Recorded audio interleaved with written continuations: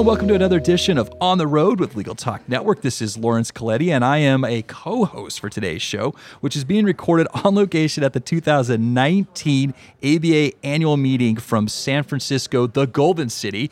And I have joining me a special co-host making his Legal Talk Network debut. It is Ralph Baxter. Welcome to the show, sir. Lawrence, it's a pleasure to be with you.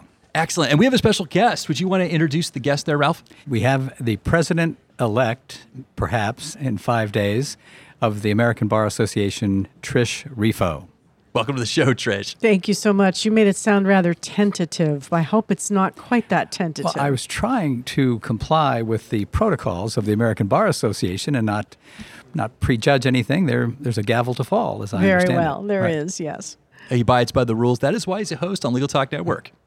So anyway, let me open up with this, Trish. We've been asking the president, Bob Carlson, and President-elect Judy Perry Martinez a similar question. So want to learn a little bit more about you, where you work, what do you do. Some of our listeners they're not as familiar with your work, but also want to get a feel for your ABA resume, because I know you've been volunteering for many years here with the ABA, and this organization is built on high-quality volunteers, and that's how things get done. So let's start with that. We'll open it up. So when I graduated from the University of Michigan Law School, I began my practice at Jenner & Block in Chicago, and I practiced commercial litigation at Jenner for 13 years, and actually met my husband at an ABA meeting, which we always joke is either really sweet or kind of sad, depending on your view. And he practiced in Phoenix, and his kids were in Phoenix, and so when we got married, I moved to Phoenix and began practicing at Snell and Wilmer in Phoenix, and I've been there, 23 years. I have a practice in commercial litigation. I got involved in the American Bar Association, as best I remember, when I was about a second-year lawyer. One of the senior partners at Jenner was a committee chair in one of our sections and asked if I would basically do all the grunt work for his committee chairmanship, and I said sure. And a bunch of years later, I was chair of the section of litigation of the ABA. I've been chair of the Standing Committee on Membership. I was chair of the American Jury Project. And in 2016, I finished a 2-year term as chair of the ABA House of Delegates, which is our policy-making arm. Excellent. So just in your estimate, how many years have you been volunteering for the American Bar Association? You're not supposed to ask a lady how old she is, sir, but I know it's been probably 34 or 5 years. Long time. Well, excellent. That is a great segue to my next question. So we have been learning more about the American Bar Association, as we do with each one of the meetings. And there was a notion that was reported to us that this last grouping of ABA presidents treat the leadership as president as more of a relay race rather than a sprint. And so I wanted to hand that off to you. Maybe you could discuss how you've been working together with President Carlson and President-elect Judy Perry Martinez. Well, the imagery you just described comes from President Carlson.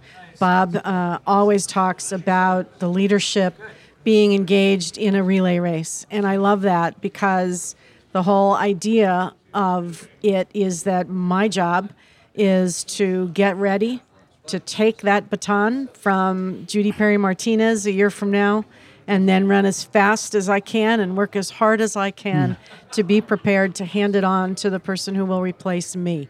The notion behind it is that we are a team, and we are continuously and together moving the goals of the American Bar Association forward.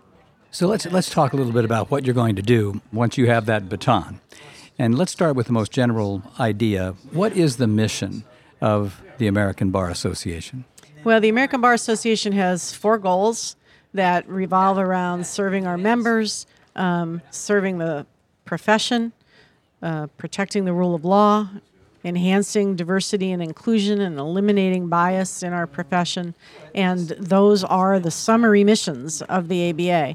Everything else that we do falls within one of those 4 very general goals. And the everything else you do is complex. How many different moving parts are there in the ABA? More than I'll ever know, no matter how long I work for and volunteer with the ABA. We have 3,500 entities who are engaged in every possible piece of work on the justice system, the profession, various specialties within that profession, ideas about how to innovate, how to improve access to justice, how to eliminate bias. It's an astonishingly complex and deeply vibrant organization of people. Yeah, I think this complexity and the depth of that is not well known to the ordinary citizen and to the ordinary practicing lawyer. I don't think that there are so many different entities. I think a lot of people think of the ABA as more about the disciplines of the different practice areas and things like that, and less about these public interest issues, and that's a terrific message for you to get out. Well, I invite anybody who wants to know more about the ABA to go to our brand new and really terrific website and take a look and see, because any kind of law that you are interested in or that you are practicing in, we have something to offer to you in that area. We have specialty groups focused on individual practice areas. We have groups that are engaged in pro bono work in any number of different fields. We have groups that are working on issues in legal education, in issues relating to technology enhancements that improve the practice of law. It's a very exciting, diversely rich group of people moving the justice system forward. Trish, as we've been traveling with the American Bar Association, we know that access to justice is very important. And, I know it's a little early to be putting together your programs for your eventual presidency, but just in terms of what you're seeing on the ground with all of the traveling and getting some feedback from some of the membership and leadership, just where do you think the ABA is steering? What are some of the new programs in access to justice? Well, the access to justice issue is a really interesting one because so many of our different states are experimenting with different ideas about how to increase access to justice for those who don't have it. For example, in many of our states across the country, family courts are almost exclusively instances in which people are not represented by lawyers. They are there pro se on their own, trying to get a divorce, deal with child custody issues and property issues in Washington state and in, I believe, some of the other western states very soon. You will see circumstances in which folks who are not fully trained 3-year JD lawyers will be authorized in those states to engage in helping those folks get some kind of legal assistance as they go through a very troubling and difficult time in their lives as they're dealing with a separation and a divorce. So that's one example. Different states are going to do it in different ways. And the job of the American Bar Association will be to monitor that, to help in collecting data, to study it, and see what pieces of these experiments work and what pieces don't. So you will be taking on your leadership role at a very interesting time, as you suggest, because there are very concrete ideas being considered in Arizona and in Utah and in California. In fact, there are meetings here during the meetings of the ABA, of the California State Bar, to discuss those proposed changes in the California rules. So you sound, as you describe this, as though you are open to the idea that states would seriously consider permitting a more liberal set of human beings to participate in legal service. Let's just start with that.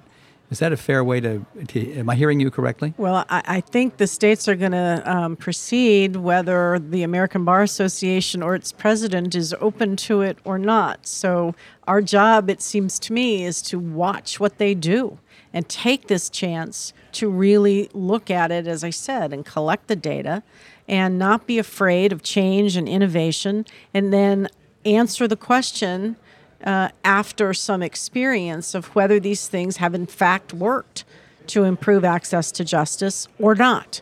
And then when we have some actual data, we can, as a national bar association, begin making some assessments about what works and what doesn't. And what about private investment by people who are not licensed to practice law in law firms? Well, I think we're going to see some changes in that regard as well from some of our state Supreme Courts. And that, too, is something we got to look at carefully. The goal here always has to be protecting the public, right? None of this is about protecting lawyers. It's about protecting the public. And if we find that some mechanism for allowing non-lawyer investment in law firms can proceed in a manner in which the public is protected, then we should look at that. But the governing principle, right, the North Star, is protecting the public. Yeah, and just building upon the North Star and protecting the public. I mean, one of the things that's good for the profession, but also good for society in general, is diversity and inclusion. And so I know this was a pivotal part of past President Paulette Brown's one of her foundational components. She really wanted to focus on diversity and inclusion, make sure everybody had a voice in the creation and enforcement of the law. And so I just wanted to get back to that. I know diversity and inclusion is very important to the ABA, and just that role. And in terms of the programs and some of the studies and the information that's come in, where do you see the ABA steering there with some new programs, perhaps some new emphasis, maybe some new questionnaires? So there's almost no issue I'm more passionate about than diversity and inclusion in a legal profession. I personally know every single woman who has ever in history been president of the American Bar Association. I personally know every single person of color who has ever been president of the American Bar Association. You can look at that as a glass half full, right, or a glass half empty. What it tells us is that we don't have a great history on those topics, but we have a pretty darn good present on those topics. I will follow a woman as president of the American Bar Association. We haven't had too many women to follow one another. That's exciting. I will be the 10th woman president of the ABA. I think that's pretty exciting. And maybe we can get close to having to stop counting. So we will continue to push on these issues. Our law firms still have a great deal of work to do to become as diverse and as inclusive as we all want them to be. So there's a lot of remaining work, but the American Bar Association has a good record in recent years on all of these issues. Well, I'm glad to hear. We're talking about women who count. In particular, one of my favorite interviews, Hillary Bass, the immediate past president, and one of the most impactful things that we talked about while I was interviewing her. Before she gave the gavel over to President Carlson, was that she was doing a study where they were looking into why women were leaving the profession at peak earning years, since that's when all the goodies from a career-long experience are supposed to be kicking in. You put all this time, you're at your peak earning potential, and women are choosing to leave the profession, and that's a troubling aspect, right when you're supposed to be in that peak zone. And so I just wanted to ask you, are there some plans to continue that study as well and, follow up on programs that address that issue? Absolutely. That is a great example of the relay metaphor, right? Hillary started a really interesting and extremely important focus on more senior women in the law and why they leave. The truth is, as we know, that women leave the law, unfortunately, at all stages of their career. But we have more information and more research on those who leave in their younger years. So will we continue to focus on what we can do to understand why women leave in their senior years and how we can help with that? We will. My personal view is that if there were one lever we could pull to solve this problem, it would have been pulled a long time ago. There are a lot of complexities to it. There are a lot of reasons behind it, which is why it needs so much more work and so much more effort to solve. So as you talk about diversity and you think about the rule of law and access to justice, these are issues in which the American Bar Association, I think, can lead, not just serve, but lead to make things better. Is that how you see it? Absolutely. Absolutely. We have made room in this association for women for a long time and in leadership for a long time. And the momentum continues to build. I mean, this is not your father's American Bar Association. Frankly, it's not your mother's American Bar Association either. It's a new ABA with new leaders and energy, and is being transformed really from the bottom up by the young lawyers who come to us as new members all the time to help us figure out what the future of our profession is going to be and what our future is going to look like. So let's stay with that, the issue of generations. And when you reference your mother and your father, and now it's a modern generation, it's a new time.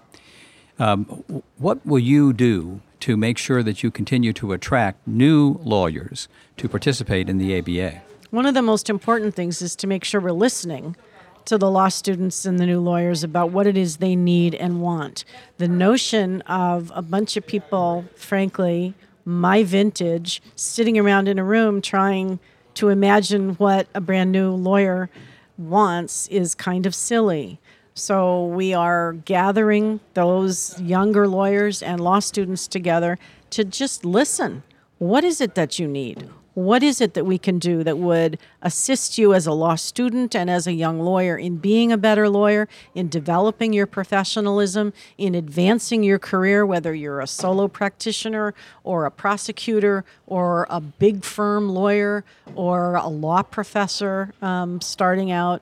What can we do to help make you a better lawyer and to appeal to the other pieces of being a lawyer that you have passion for, whether it's doing pro bono service, whether it is access to justice, whatever it is. We do so many good work projects that we think we have something to offer to all of those young people. Right, and you certainly do. And so as you talk about that, you enter, it seems to me, a different dimension of the issue of diversity. So we think of diversity correctly, commonly, about welcoming in people who previously were not welcome in the profession of law or in leadership in law. But what you just talked about is including a new generation in the conversation. In the changes that are being considered in Arizona, Utah, and California, part of what the motivation is to welcome into the diverse ecosystem of law a different set of people, those who are not licensed to practice law. And from what you're saying, I think you're open to the idea of considering that dimension of diversity as well. Well, I mean, I personally think, as I've said, that we need to allow the states to experiment, they're going to anyway, and watch and see where it goes. In Arizona, for example, we have universities that are offering a BA in law. That's, if you think about it, really cool because we are training young people, some of whom will go to law school and some of whom won't, in issues like the rule of law, what it means, and the other important pieces of our justice system and why it matters. Those folks are going to be better citizens by virtue of having that education. And if we can also find a role for them in providing some kind of access to justice to folks who can't afford a lawyer, then aren't we serving the public interest? That's what we need to look at. Sounds good to me. Lawrence? Now, my second to last question here, or the second to last, because Ralph gets the last one here. In preparation for this interview, I went and listened to an older interview of ours. So it was a 2015 ABA mid-year meeting in Houston. You were talking with host Jim Calloway. And one of the things that you talked about that really resonated with me was American jurisprudence and how it's admired all over the world. And so gets into the rule of law. And so I guess the question I have for you, Trish, just in your frame of thinking, where does the American Bar Association play into that leadership, making sure that going forward, the United States is still the model for rule of law in the world that we live in? Well, there are emerging democracies around the world who look to the ABA as really the keeper of the flames of justice and the rule of law. We're proud of that. We're excited about that role. And through our work, through the Rule of Law Initiative, we are literally in nations on every continent helping to teach these principles in a way that can transform an emerging democracy to put together a justice system that honors and respects the rights of its people, and helping them to understand that everyone, even the government, bows to the rule of law. It's a deeply important philosophical principle and something that the American Bar Association has a long history of working for. So I have one more question. A couple of years ago, soon-to-be President Judy Perry Martinez led a project, a study, at the American Bar Association about the future of legal service. And out of that came a lot of new ideas about fostering innovation and modernization. What do you plan to do to continue those efforts? The work that Judy and then President William Hubbard did on innovation resulted in the creation of the Center for Innovation at the American Bar Association, which is a hotbed of researchers and practitioners and others who are deeply engaged, not just in questions about how technology can transform the practice of law, but also some of the questions about different mechanisms for delivering legal services that we've touched on and some we haven't had a chance yet to touch on, and how we can do a better job to be more efficient as practitioners for all of our clients, not just the ones we talk about when we talk about the access to justice gap, but even the biggest clients that all of our law firms have. How can we be more efficient in delivering legal services to them as well? So the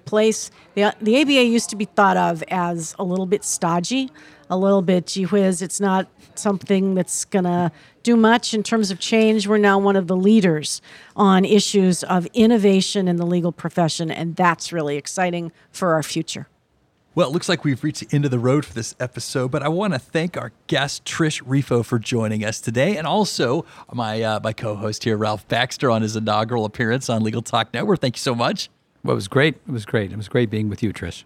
So if our listeners, they want to follow up, this is a question for both of you. Trish, let's start with you. If our listeners want to follow up, they want to learn a little bit more about your upcoming platform and some of your plans, how can they find you? They can find me at prifo@swlaw.com. Or at ABAPresident-elect@AmericanBar.org. And how about you, Ralph? You can reach me at Ralph@RalphBaxter.com. Pretty simple. Also, one more thing, I want to thank our listeners, because without the listeners, we wouldn't have a show. And listeners, if you like what you heard, please rate and review us in Apple Podcasts, Google Podcasts, now on Spotify. But best yet, rate us in your favorite podcasting app. I'm Lawrence Coletti signing off from the American Bar Association Annual Meeting 2019 in San Francisco, California. Thank you for listening. If you'd like more information about what you've heard today, please visit LegalTalkNetwork.com. Subscribe via iTunes and RSS. Find us on Twitter and Facebook, or download our free Legal Talk Network app in Google Play and iTunes. The views expressed by the participants of this program are their own and do not represent the views of, nor are they endorsed by, Legal Talk Network, its officers, directors, employees, agents, representatives, shareholders, and subsidiaries. None of the content should be considered legal advice. As always, consult a lawyer.